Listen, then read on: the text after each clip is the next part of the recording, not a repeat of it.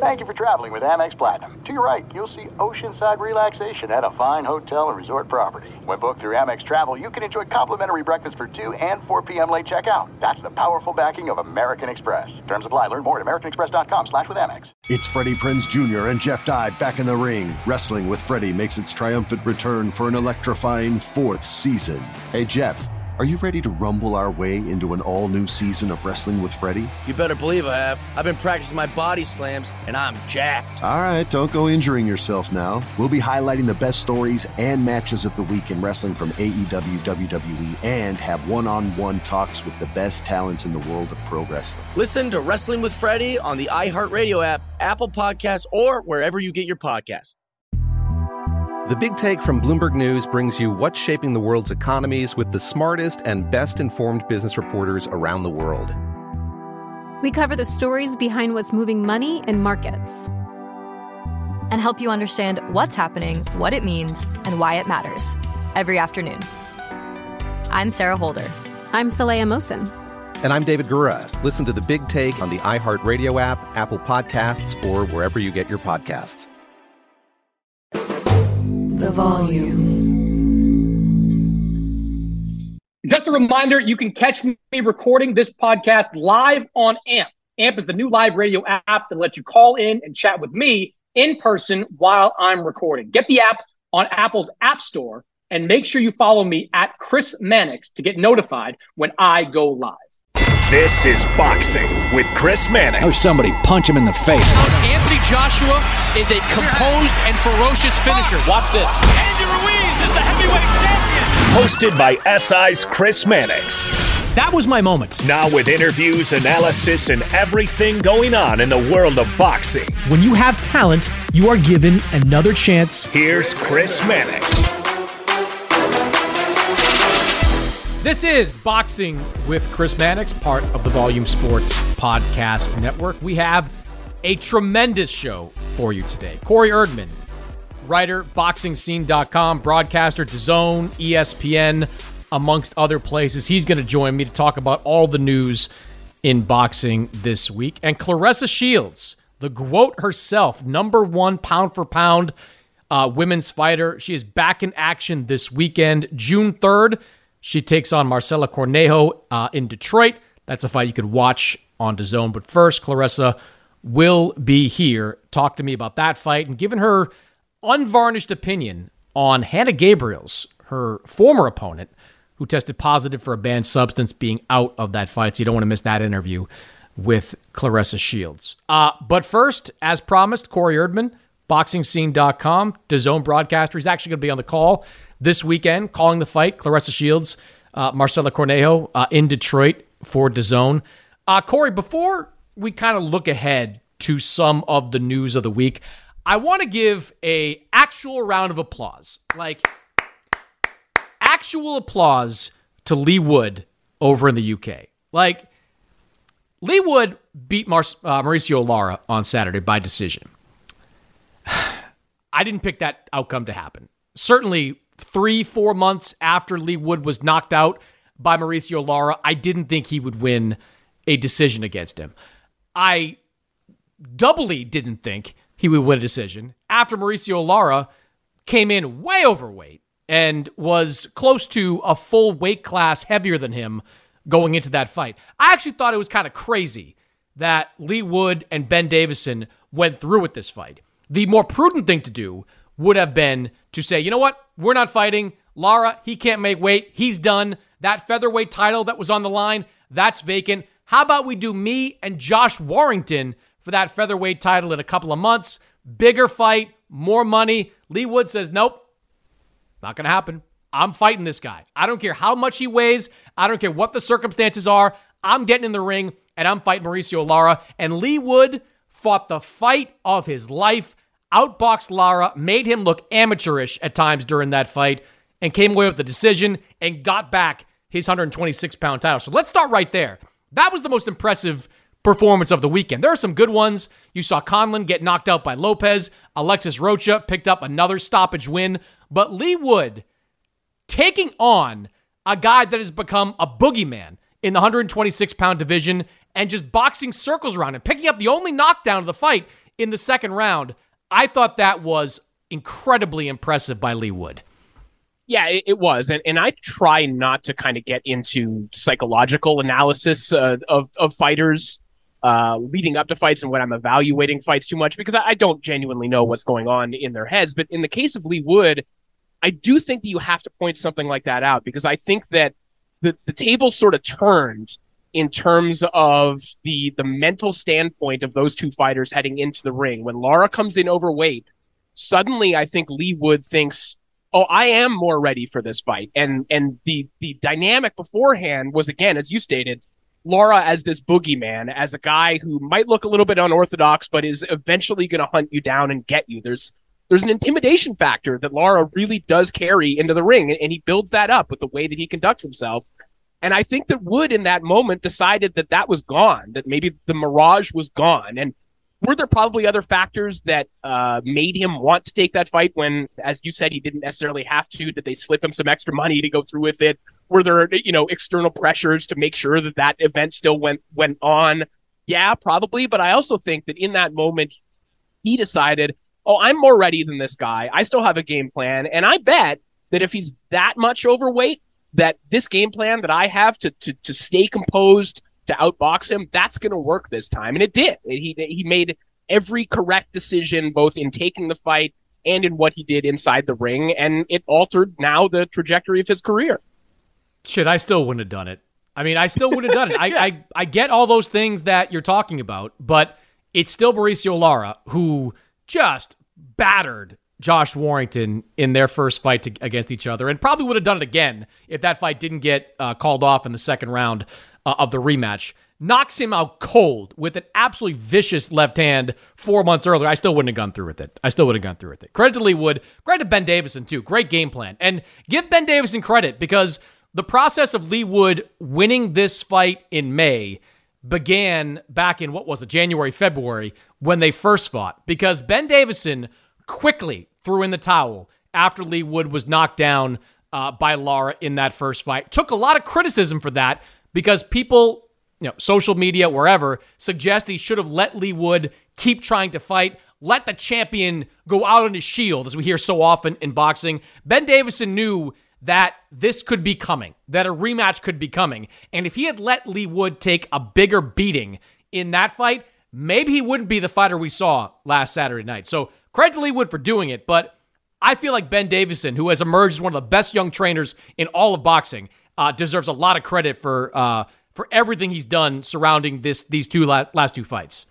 Yeah, Davison has a very modern approach to the sport, with the analytics that he uses, with the tape study that he uses, and I think a very empathetic approach to the sport, both in terms of, as you mentioned, when he decides to take his fighters out of fights, but also the types of game plans that he employs as well. He is a safety-first trainer. I don't think that that's a pejorative to call him that. I think that he wants his fighters to win while taking as little punishment as possible. And I think that as the sport evolves and we learn more about it and we start talking about fighters in a different way, I think as viewers are becoming more and more empathetic as well, I think that you're going to see more trainers of the ilk of Ben Davison emerge. I think that the hardened trainers, the old school guys, will just let fighters go to the bitter end. I think that they're going to start to fizzle out, and I think that you're going to see more trainers behave the way that Davison does and approach the sport the way that he does. Yeah, and for Lee Wood, who said in the ring he's probably got 2 fights left, I would imagine the next one could be a showdown with Josh Warrington, a domestic fight. City Ground is where he wants to see that fight take place over in the UK.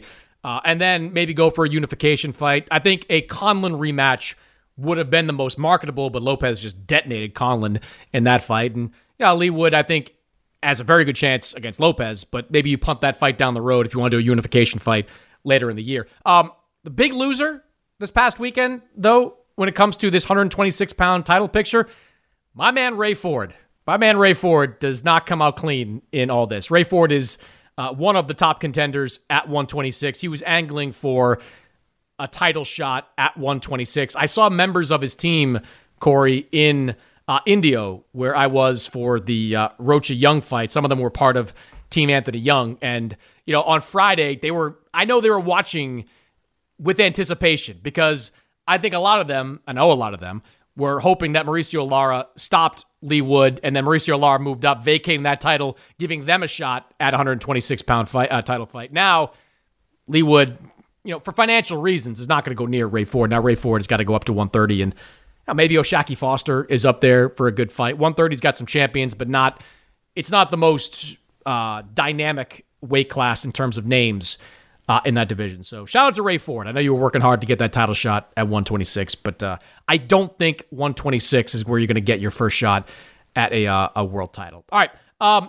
The big news over the past week in boxing was the official announcement of Terrence Crawford and Errol Spence Jr. These two stars, top 5 pound-for-pound fighters, at least on my rankings. They are going to meet July 29th in Las Vegas for all the marbles, all the belts at 147. It is reportedly a deal that has a bilateral rematch clause, so theoretically we could see this fight twice in 2023, though let's just worry about the first one in the moment. I'll ask you the question this way, Corey. Are you as excited about this fight in July of 2023 as you would have been in July of 2021? Ooh, that is a good question. I think the answer is probably no, but that's not because I think that this is going to be any worse of a fight or anything like that. I think that there is something to a big fight being made at kind of the first instance that it could be made. And also, we've seen a lot of big fights over the last little while that will rival Spence Crawford in terms of their magnitude, right? So it's not like it's going to get lost with those other fights, but in the time that we've waited for this fight, we've seen a number of heavyweight super fights. We've seen, Tank Davis and Ryan Garcia, not necessarily comparing those in terms of the skill level to this fight, but these are big fights and we've had those happen. So maybe I'm not as excited as I would have been, say 2 years ago, but ask me again on the week of the fight, Chris, and I think my answer probably changes. And I think that the same could be said. There's a vocal contingent of fans who for a while were saying, I'm no longer interested in this fight. Even if it gets made, I'm not going to watch it. They've lost me as fans. I bet those people come around. They'll be back. They'll be back. So I'm treating it the same. They'll all be back. Yeah, I guess I'd have to go back even further with where my excitement was peaking. And that was probably before the car accident with Errol Spence, because he has been a different fighter since that car accident. I'm talking about the big one where he flipped the single vehicle accident, flipped it over a bunch of times, barely escaped with his life, had a lot of damage to his face that kept him out of the ring for an extended period of time. And the fights he had subsequent, I believe beginning with Danny Garcia, were, he was more boxer than brawler. And not that he was a pure brawler to begin with, but, when guys were hurt, you would see Errol Spence go in and try to hurt them even more. The fights I've seen more recently have been Errol Spence showcasing his boxing ability. And look, good for him. He's a talented boxer. He's a huge guy at 147. But, that to me changed some things with this fight. It's still an ultra-competitive fight, a coin flip. But I guess ultimately I may always wish that we saw this fight prior to the Errol Spence car accident, that it happened before then, because I think it would have been more interesting, at least in the ring. There would have been maybe different fighters in the ring. But it's an outstanding fight. And credit to Errol Spence for getting this. I give Crawford credit too, but credit for Errol Spence for getting this done and pushing for it, because you and I heard the same things for months. Errol Spence going to 154, gonna fight Keith Thurman. Even folks at Showtime that I talked to, they were planning for Spence versus Thurman at 154. He was done at 147. He's, again, a huge guy at 147. Making that weight over the last however number of years had to have been incredibly difficult. So credit to him for hanging in there and telling his people, Al Heyman, the people involved, we're going to get this fight over the finish line. We're making this fight happen because I'm not leaving welterweight until it's done. So I give Spence a lot of credit for that. Yeah, and credit to Terrence Crawford for coming around too, because last time I was on here, we talked about this in the context of Regis Prograis, and how sometimes being distrustful of the boxing machine and its mechanisms can sometimes lead you to make decisions that aren't best for your career, even if you think that they're... Regis Prograis jumped right to the boxing machine, didn't he? Right. Well, yeah, there you go. It came right back around. Right. In Terrence's case, I think that there was a period of time where you thought, oh man, he's going to be fighting on BLK Prime. He's going to be this independent thinker that's going to take himself out of this big fight, but ultimately did come back around and make it happen. I mean, I want to make sure that we remain excited for this, right? I mean, this is a fight that we've been asking for so many years. And, I don't want to get to that point where we're saying, oh, but is it as good as it could have been 3 years ago? Like, yeah, I mean, Errol Spence was in a horrifying car accident. He probably isn't the same athlete that he absolutely could have been at his peak, but this is still going to be a fantastic fight. And I don't want to bury this before it actually happens. We beg for these crumbs in boxing, and we should be able to get excited for nice things when they do happen. Yeah, I agree. That car accident, by the way, October 10th of 2019. So it was just after the win over Sean Porter. So he's had the win over Danny Garcia. He had the win, which was a stoppage win, over Yordenis Ugas. The other factor in this, Corey, is, does ring rust come in for Errol Spence? I mean, he has been very inactive over the last few years, in part because of the car accident in 2019. Didn't fight again until December of 2020. Didn't fight again after that until April of 2022. And now he's going to have more than a year off since taking on Terrence Crawford, who, he's been the one we've talked about having issues with ring rust, being off for too long. Terrence Crawford just fought last fall, so he's, at least on paper, going to be the more sharp of the two. Do you think that could be a factor in this fight? Yeah, I think that is a big factor. I think for me, when I'm breaking down this fight, and I'm not prepared to give a prediction or anything like that right now, but the thing for me is always, when I'm picking fights that are this razor thin, I tend to edge towards the fighter that I've seen win in a variety of different ways. And Crawford, to me, I think has shown himself to be a little bit more adaptable. Now, maybe that's because Spence, hasn't had to switch it up too much. But I think that Crawford is also a fighter that fights more on instinct than Spence does. And it makes me kind of lean toward him when I'm playing these simulations in my mind. But frankly, that's just because I've seen Crawford do so many different things and win in different ways, win rounds in different ways. Spence really hasn't had to vary his approach as much as Crawford has decided to throughout his career. So yeah, when you combine the ring rust factor and just the depth of the toolbox of Terrence Crawford, I'm liking how it's looking for him heading into this fight. It doesn't mean I'm necessarily picking him in this fight, but I think that there's reason to kind of be edging towards him right now. Is the winner of this fight the number one pound-for-pound fighter in boxing? I think that the winner of this fight, probably has. They have the argument that they have the best win of any active fighter, right? And that's going to do a lot. And recency bias goes into the making of these rankings too. It's going to be hard for the makers of these lists, and I'm one of them. I'm on the ring ratings panel too. It's going to be hard after this fight, especially if someone wins decisively, to not install that person as the number one pound-for-pound fighter in the world. It's going to be too tempting. So, does that definitively make them the best fighter in the world or not? I don't know, but I know it's going to get the winner of this fight a good chunk of those votes. So, the answer's the same either way, right?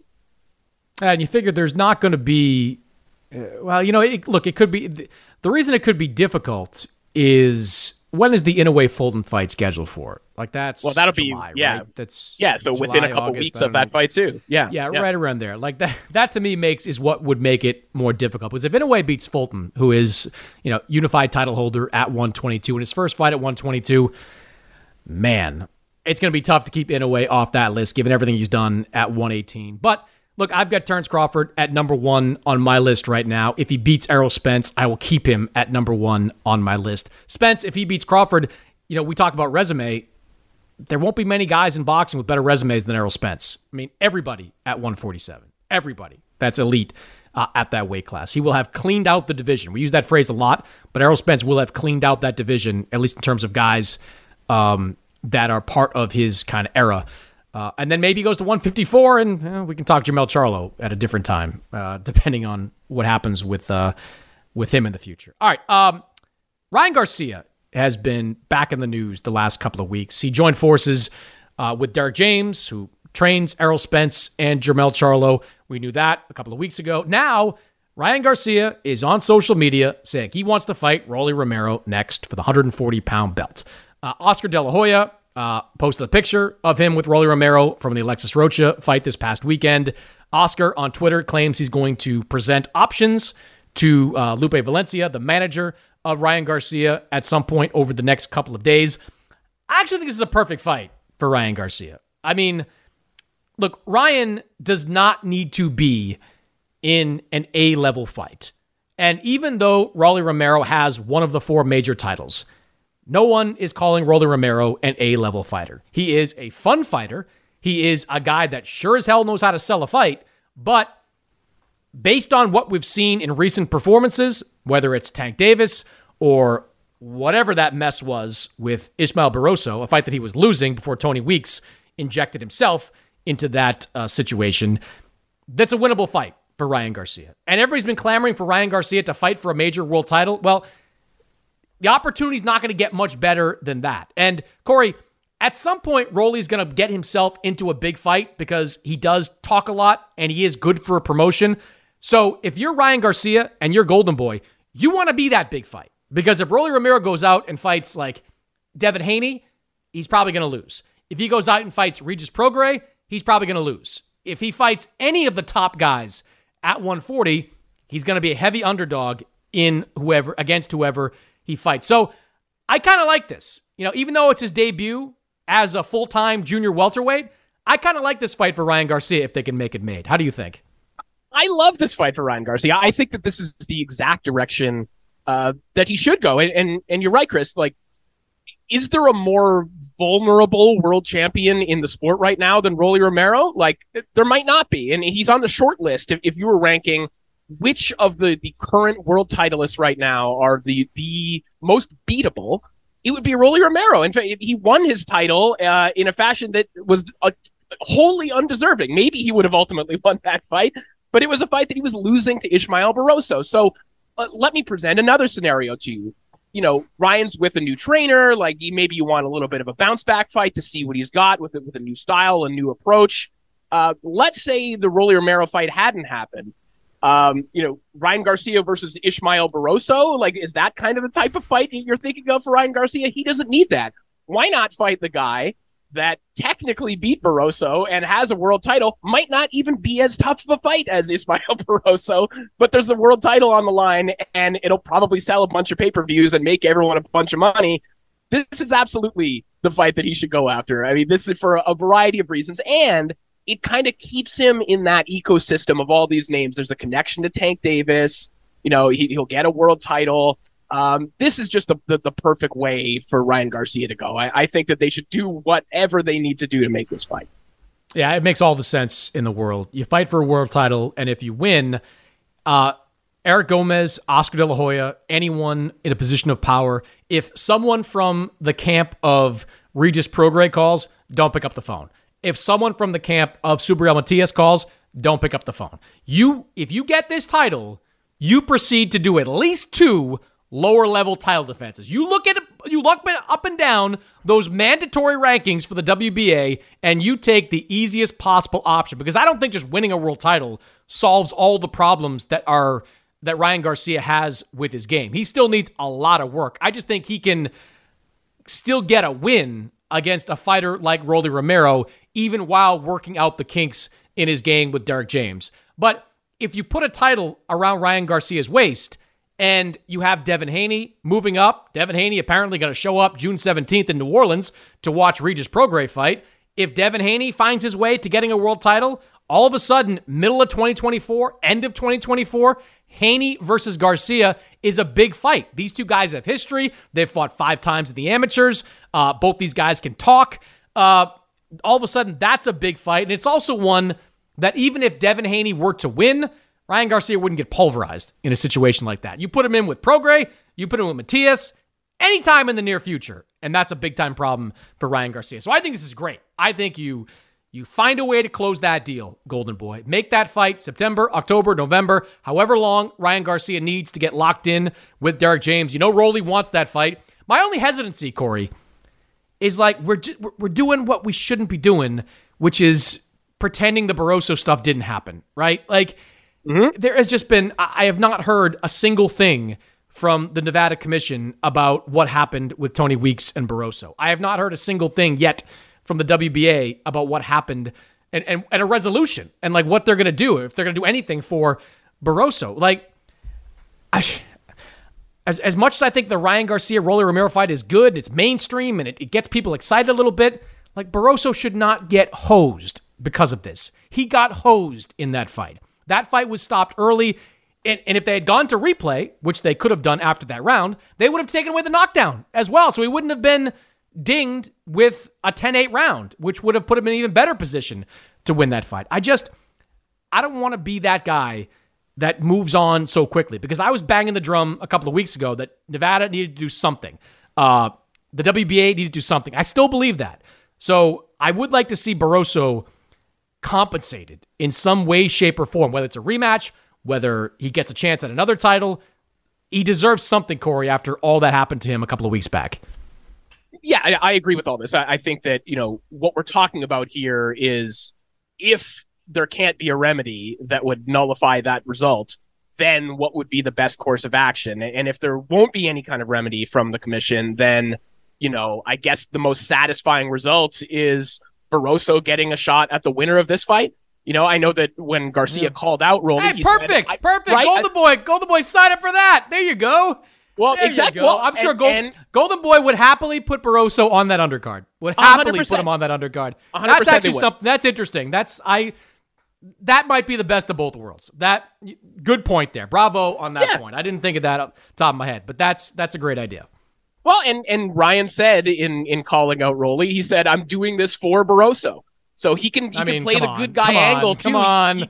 Right? You get the victory and you say, "All right, Ishmael, my boy, listen, I'm going to do you a solid here. You deserve a shot at this title." And then you have Garcia Barroso as his first title defense. That's exactly what you're lining up in your fantasy booking too. Is perfect. I was with you up until I'm doing this for Barroso, because he ain't doing this for Barroso. That's for sure. He's doing it for no. Nor should he, by the way. He shouldn't be worried about Ishmael Barroso and what's happening with him. He should worry about himself. And this is a great opportunity for him to potentially get a world title and then get a very winnable first fight after that world title. I like that plan for Ryan Garcia. Also, love that Devin Haney is going to apparently pop into Prograis' fight on the 17th. The more people I talk to around Devin Haney, the more I believe he's done at 135. I don't think, unless a Tank Davis fight materializes over the next few weeks, I don't think he's going to stay there. He obviously has a relationship with Matchroom. He said he called Eddie and said, I want to talk about Prograis. I would imagine Prograis wouldn't be his first fight at 140, but you've also got, you got Jack Catterall, who just got a win. That's an option for Devin Haney. Mid-July, you're going to have Richardson Hitchens going up against Montana Love. The winner of that fight is an option for Haney. You can build towards a Prograis fight before the end of the year. I don't see him staying at 135, Corey. I think that, there's people that are saying do the rematch. He's never going to do that. There are people saying he's going to fight Shakur Stevenson. I don't think that fight needs to happen right now. I think it needs to happen, but I don't think it needs to happen right now unless Tank is there, move up, and start the process of becoming a unified champion at 140 pounds. That to me both feels like where it's going and feels like where it should be going for Devin Haney.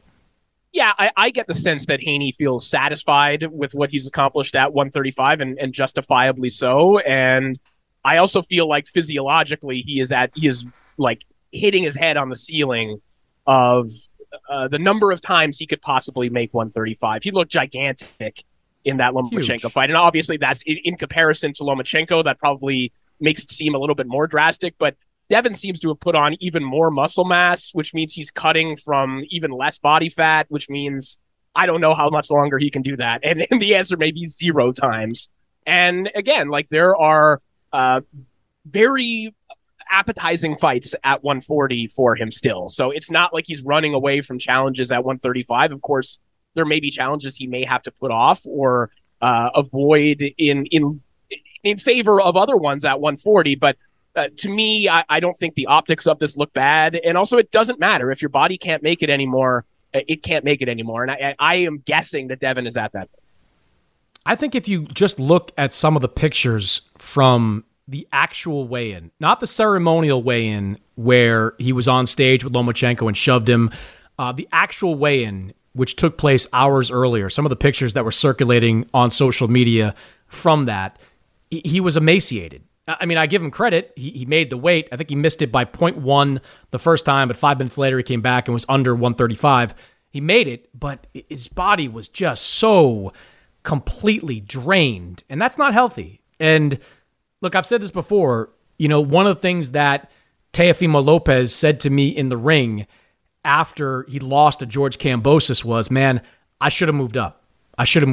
And Lopez made 135 for that fight, but he knew among the reasons that he was not himself in that fight against Kambosos was he wasn't made, for that weight class anymore. So it's better to realize it sooner rather than later. And with the difficulties of a fight against Shakur Stevenson or even a rematch with Lomachenko, it's just not worth it for him to do it at 135. Shakur's eventually going to make it to 140. And look, I was among the people that, I scored the fight for Lomachenko, but I wasn't apoplectic when, Devin Haney won. There were some very, very close rounds. My issue, and we've talked about this on this podcast before, was Dave Moretti scoring the 10th round in favor of Devin Haney, which that was a clear win for Lomachenko. So I was more looking at it at a micro level. On a macro level, there's no one's going to look at that and scream robbery. At least they shouldn't, because that was a close fight that Devin Haney edged. And look, when you're a great fighter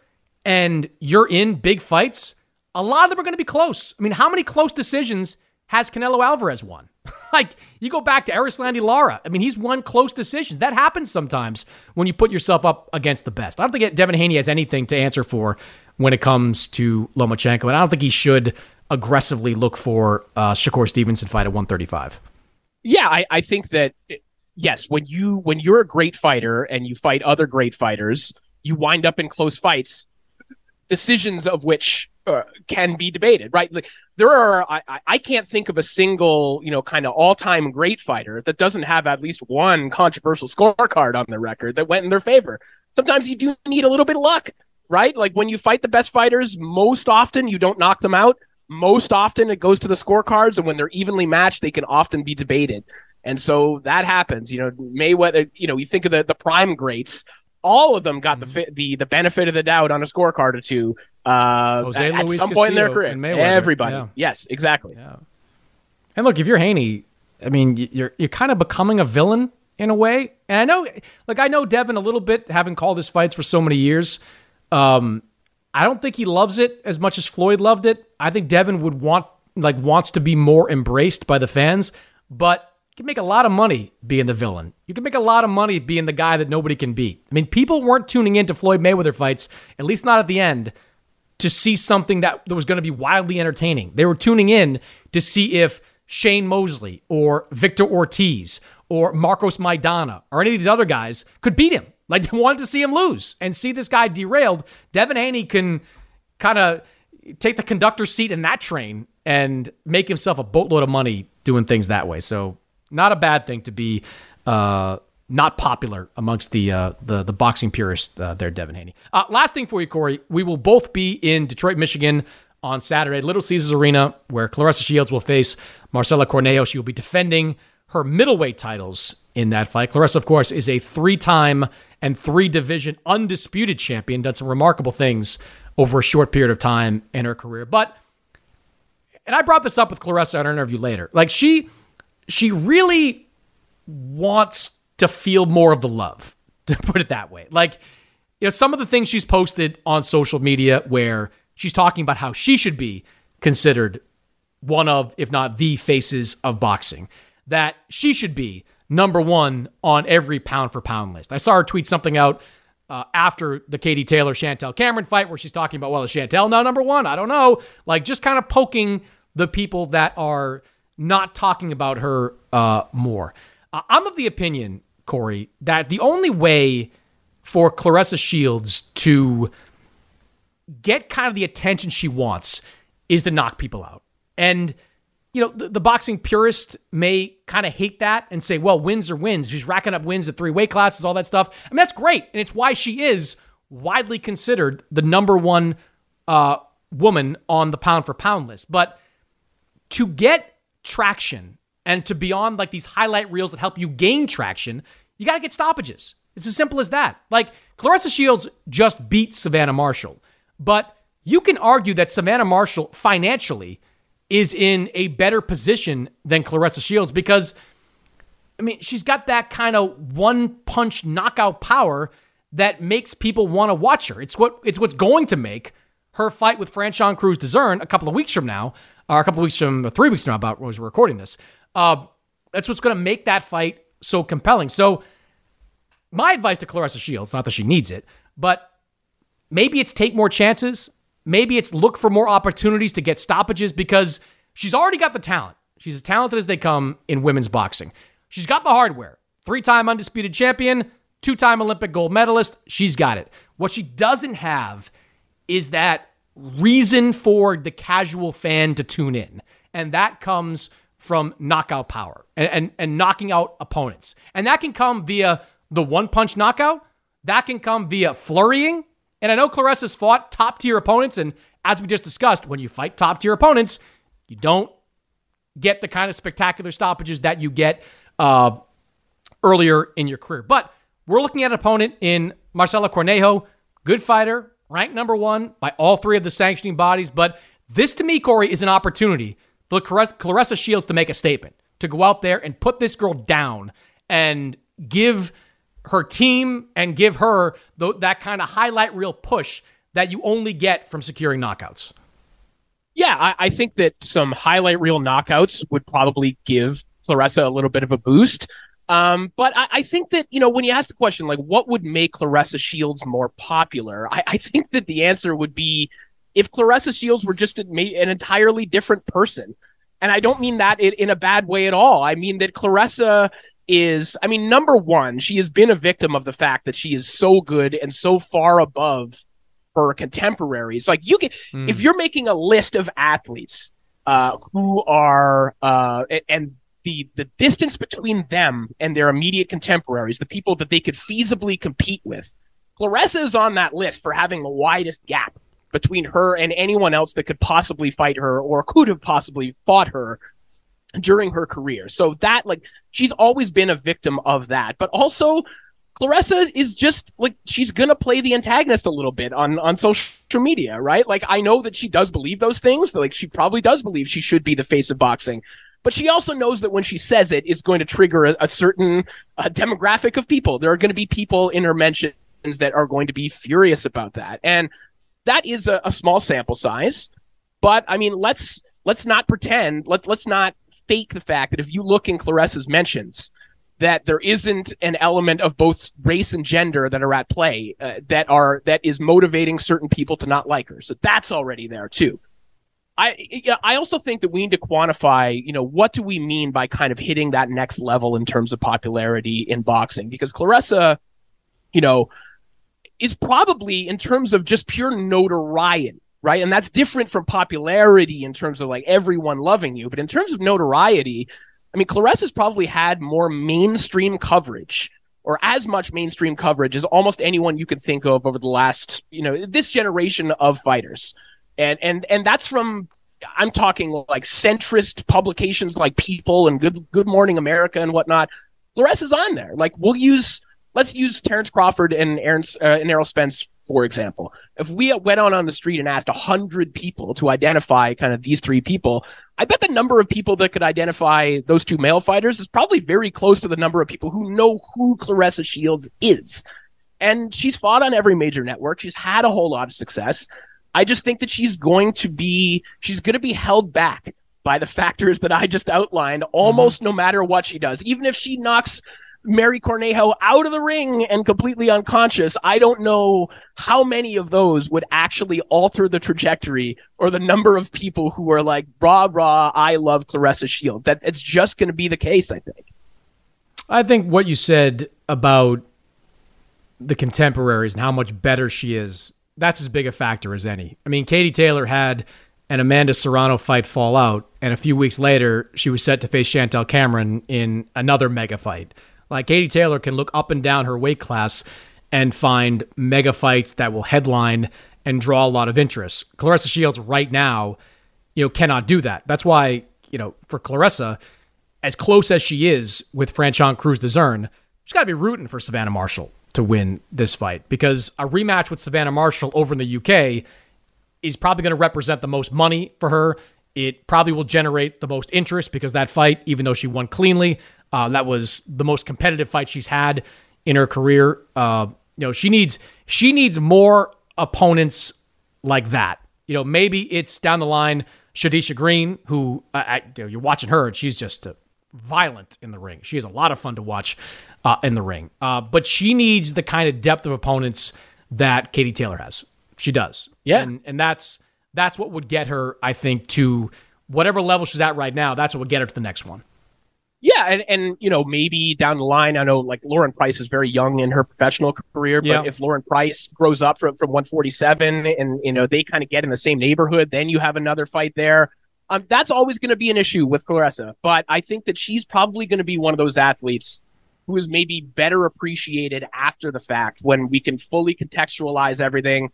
I mean, this is a woman who's going to have a feature film made about her isn't Halle Berry the lead in the movie? She's had a novel based on her life, a Netflix documentary. Like, I think that we're going to better appreciate Claressa Shields after the fact, and it'll probably be a very profitable post-career for Claressa Shields as well, as she relives her whole life story and career story as well. But I mean, she's done pretty damn well. Most fighters would trade spots with Claressa just in terms of her income, and almost every fighter would trade spots with Claressa in terms of her achievements in the ring. So, Corey, you were sick last week. So you couldn't be ringside with us in Indio, California. On a scale of 1 to 10, how disappointed were you that you couldn't call Oscar Collazo's knockout win over Melvin Jerusalem that secured Collazo the 105-pound title? 11. To the point that I would have been so upset and so grief-stricken with FOMO that I did not watch the broadcast live. I'm sorry, DAZN. I'm sorry I didn't, give you my clicks. I had to go back and watch it after the fact because I would have been too upset. So instead, I watched Fatal Attraction.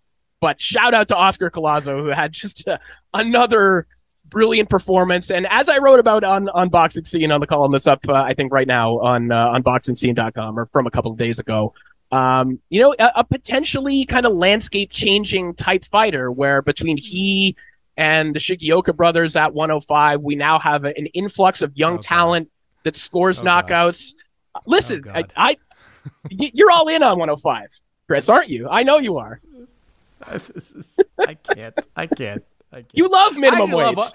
I love Oscar Collazo. He is a really compelling character at 105. And look, maybe 105 can become what 115 became 10 years ago when Chocolatito and Estrada and all those guys made a run. But for now, I'm going to put a pin in that and end this podcast on that. Corey, check Corey out this weekend. He will be in Detroit calling the Claressa Shields Marcelo Corneo fight for DAZN. I will be there as well. Corey, appreciate the time, my friend. Anytime. And tune in Thursday night, Eric Bazinian and Jose Macias on ESPN Plus as well. It's a busy weekend for me. All right. Goodbye. And when we come back, the self-styled greatest woman of all time, Claressa Shields. eBay Motors is here for the ride. Now, I'm supposed to talk here about what I remember and what I loved about my first car. And that's easy for me to do because I still have my first car. And as long as it keeps running, and so far so good, I intend to have that car probably until the day I die. That's how much I love that car. It is like a child to me. Now, it does require some upkeep, and that's why I'm grateful for a place like eBay Motors. With over 122 million parts, you can make sure your number one ride or die stays running smoothly. Brake kits, LED lights, roof racks, bumpers, whatever your baby needs, eBay Motors has it. And with eBay Guaranteed Fit, it's guaranteed to fit your ride the first time, every time, or your money back. Plus, at these prices, You're burning rubber, not cash. Keep your ride or die alive at ebaymotors.com. Eligible items only. Exclusions apply. Attention all wrestling aficionados. Wrestling with Freddie makes its triumphant return for an electrifying 4th season. This is Freddie Prinze Jr., and I am beyond thrilled to announce that our wrestling extravaganza is back, and joining me once again is the one and only Jeff Dye. Get ready as we highlight the most jaw-dropping matches, dissect the fiercest feuds, and uncover the latest twists and turns in the world of pro wrestling. We're dusting off our legendary side quests and unleashing a barrage of brand new segments that will keep you guys on the edge of your seat like our talks on Unsanctioned Thursdays. Freddie, you know we got to give the people what they want. This season, we have an all-star lineup of special guests who are going to be gracing our podcast, bringing with them their own unique insights, experiences, and all of that in the world of pro wrestling and beyond. Whether you're a seasoned wrestling veteran or a fresh-faced newcomer, we promise an experience like no other. So buckle up, wrestling fans. Listen to Wrestling with Freddie as part of the My Cultura Podcast Network, available on the iHeartRadio app, Apple Podcasts, or wherever you get your podcasts. NFL Total Access, the podcast, is getting you ready for the 2024 NFL Draft. I'm your host, Andrew Levy, and I'll be delivering 2 shows a week to make sure you're caught up on the very latest NFL news, including every free agency move and how it changes the draft needs of your favorite team. Draft experts and talent scouts, mock drafts, and a few shock drafts, too. NFL Total Access, the podcast, is already on the clock on the iHeartRadio app, Apple Podcasts, or wherever you get your podcasts.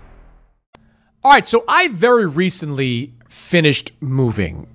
I mean, I guess you'd never really finish moving because a lot of things associated with a move that take up your time, from furniture delivery to taking out stuff that is already there to home repair, home remodeling. I'm dealing with all that right now. The most invaluable resource I have had during this process is Angie. Angie's List, which many of you know, is now Angie, your home for everything home. Angie doesn't just get your home projects done, Angie gets them done well. With 20 plus years of experience combined with new tools to simplify the process, Angie makes completing your home projects incredibly easy. We're here for you every step of the way on your home ownership journey, helping with everything from a leaky faucet to a full kitchen renovation. The full bathroom renovation is where this has come up big for me. With over 220,000 pros in our network, Angie makes it easy to research, compare, and hire pros to ensure a job done well. Angie can help you get the best price for your project. Angie has projects that are priced upfront and clearly lays out the cost before you buy. Angie has cost guides that tell you what others have paid for similar projects, both nationally and in your area. With Angie, you can request quotes from multiple pros in just a few taps. The pros in our network are locally based.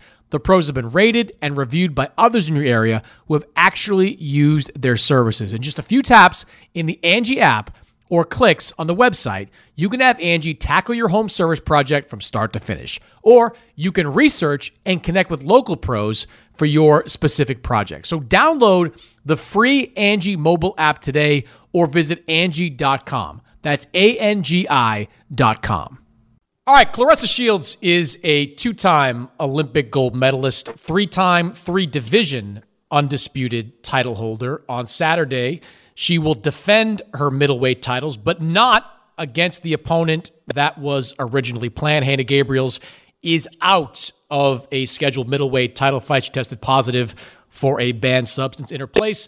Maricela Cornejo, who will take over and face Claressa on June 3rd. Claressa joins me here on the show. Claressa, we're recording this in the immediate aftermath of the announcement that Hannah Gabriels tested positive. So what's kind of going through you right now as you kind of digest this news by Hannah Gabriels?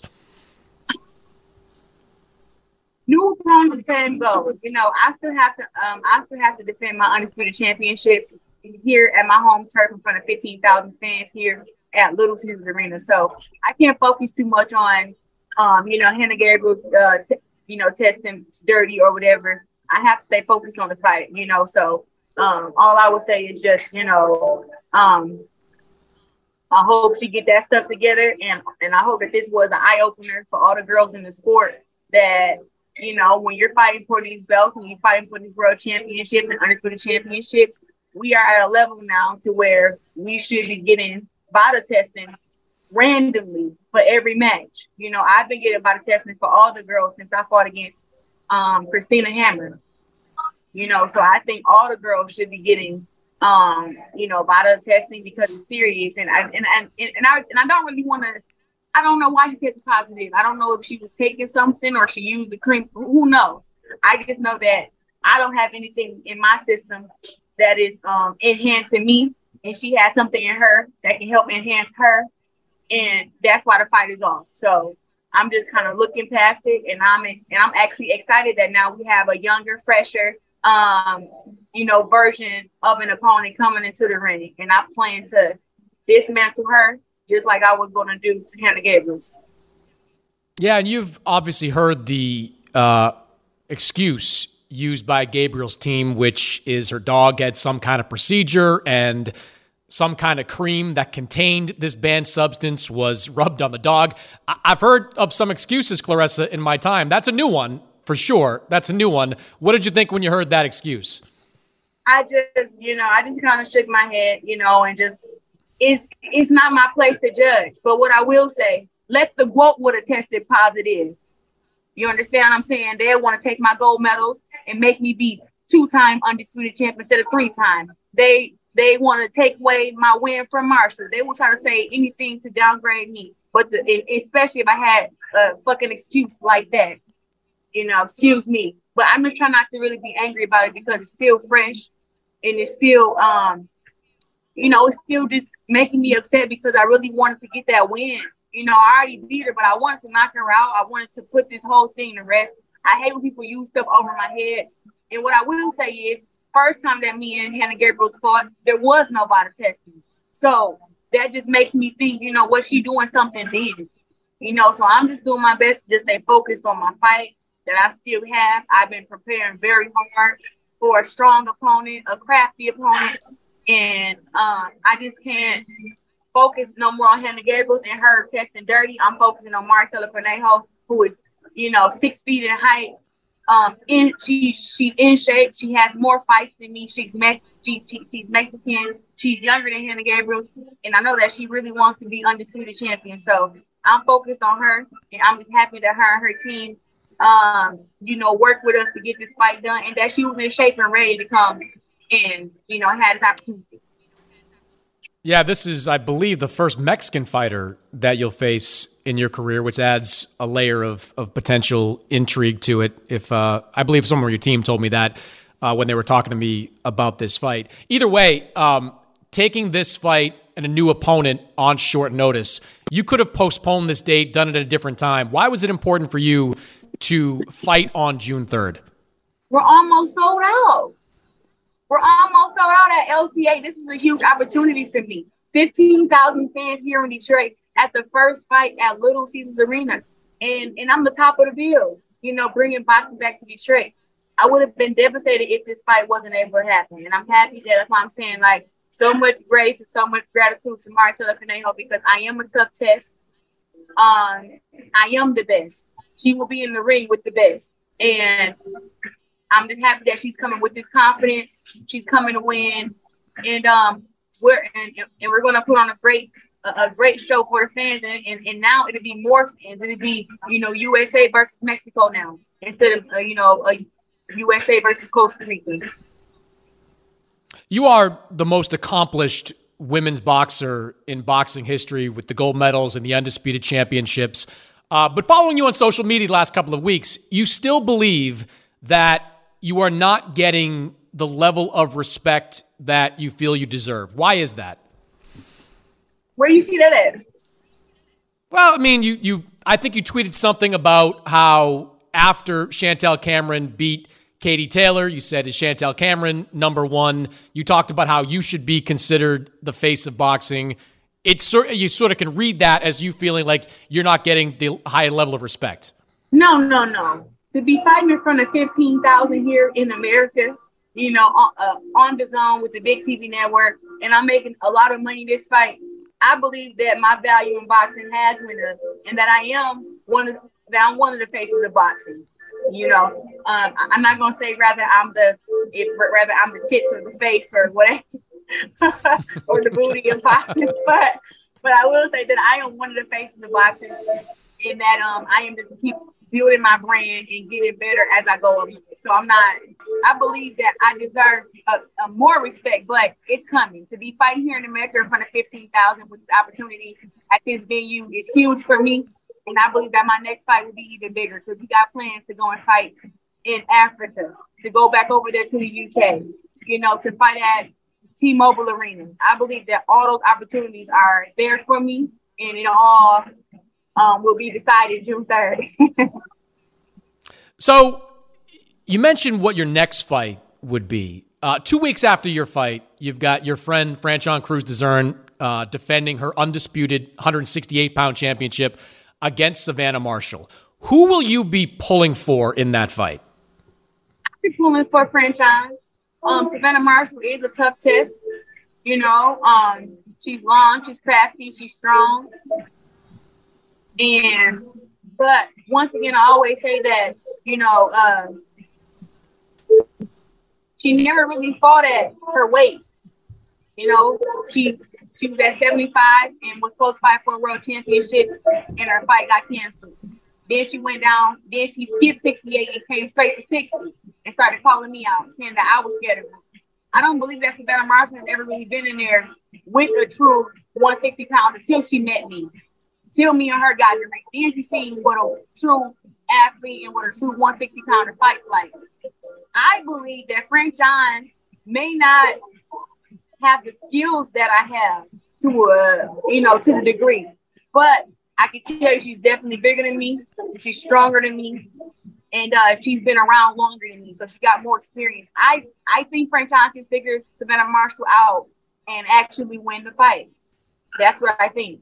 Is rooting for Franchon, is that in any way kind of rooting against your own interest? Because if Savannah Marshall wins, it makes a rematch with you even bigger, as you well know. It makes that an even bigger fight over in the UK. So how do you divide your loyalties on that, from the personal side to the business side? The thing is this, me and Franchon have already talked, and we know that the fight between her and I is the fight like Layla Ali versus Ann Wolfe. So I want her to do well, and I think the fight with a rematch of me and Savannah Marshall is huge, and I think the fight with me and Franchon for undisputed is huge. Both of them are huge, so it's not really a conflict of interest. And Franchon is not scared of me, even though that we're friends and we fought before in the amateurs. She's not afraid of me. We just sparred recently, and she showed me I'm not scared of you still. So we were in there going at it. So she's not afraid of me, and she'll fight me any day, and we'll put our friendship to the side for the lead up and all that stuff, and then we'll fight, and then after the fight we'll be true athletes like we are, and we'll hug it out and still support each other. So but I don't think she'll make my outfit if if me and her were getting ready to fight each other, but I believe that we would still work together and everything. She's making my outfit for this fight, so I actually just got off the phone with her 10 minutes before talking with you. She was checking on me as a friend do to make sure that I was okay, because she know how emotional I get when things like this happen. She know how my anger is, and she was just calling me, telling me like, girl, stay calm. I feel your pain. Just keep a clear head. And then she's like, and I'm gonna call you later to make, to give you the tea about Marcella. So, we are actually teammates, but we understand the bigger picture. And I just want to make sure that when me and Franchon Cruz do have to fight each other, that they pay us what we deserve. We get the TV network, we get the venue, and they respect the fight for what it is. It is the fight that you guys never got. When you wanted Layla Ali versus Ann Wolfe, you didn't get it. When you wanted Christy Martin versus Lucia Riker, you didn't get it. But you're going to get Clarissa Shields versus Franchon Cruz, both undisputed champs. That fight you will get, and we both need to get paid. Well, it'll be a big fight, and could certainly be even bigger over the next few weeks if both you guys collect wins in your respective fights. First up for you, Maricela Cornejo, June 3rd, Little Caesars Arena, live on DAZN. Clarissa, always good to catch up, and we'll see you in Detroit. See you, man. That's it for this week's episode. My thanks to Corey Erdman and Clarissa Shields for joining the show. As always, subscribe, rate, review this podcast on Apple Podcast, Spotify, wherever you download podcasts. And I'll see you next week. It's Freddie Prinze Jr. and Jeff Dye back in the ring. Wrestling with Freddie makes its triumphant return for an electrifying 4th season. Hey, Jeff, are you ready to rumble our way into an all-new season of Wrestling with Freddie? You better believe I have. I've been practicing my body slams, and I'm jacked. All right, don't go injuring yourself now. We'll be highlighting the best stories and matches of the week in wrestling from AEW, WWE, and have one-on-one talks with the best talents in the world of pro wrestling. Listen to Wrestling with Freddie on the iHeartRadio app, Apple Podcasts, or wherever you get your podcasts. I'm Saleha Mohsen, and I've covered economic policy for years and reported on how it impacts people across the United States. In 2016, I saw how voters were leaning towards Trump and how so many Americans felt misunderstood by Washington. So I started The Big Take DC. We dig into how money, politics, and power shape government and the consequences for voters. With new episodes every Thursday, you can listen to The Big Take DC on the iHeartRadio app, Apple Podcasts, or wherever you get your podcasts. The Big Take from Bloomberg News brings you what's shaping the world's economies with the smartest and best-informed business reporters around the world. We cover the stories behind what's moving money and markets. And help you understand what's happening, what it means, and why it matters. Every afternoon. I'm Sarah Holder. I'm Saleha Mohsen. And I'm David Gura. Listen to The Big Take on the iHeartRadio app, Apple Podcasts, or wherever you get your podcasts.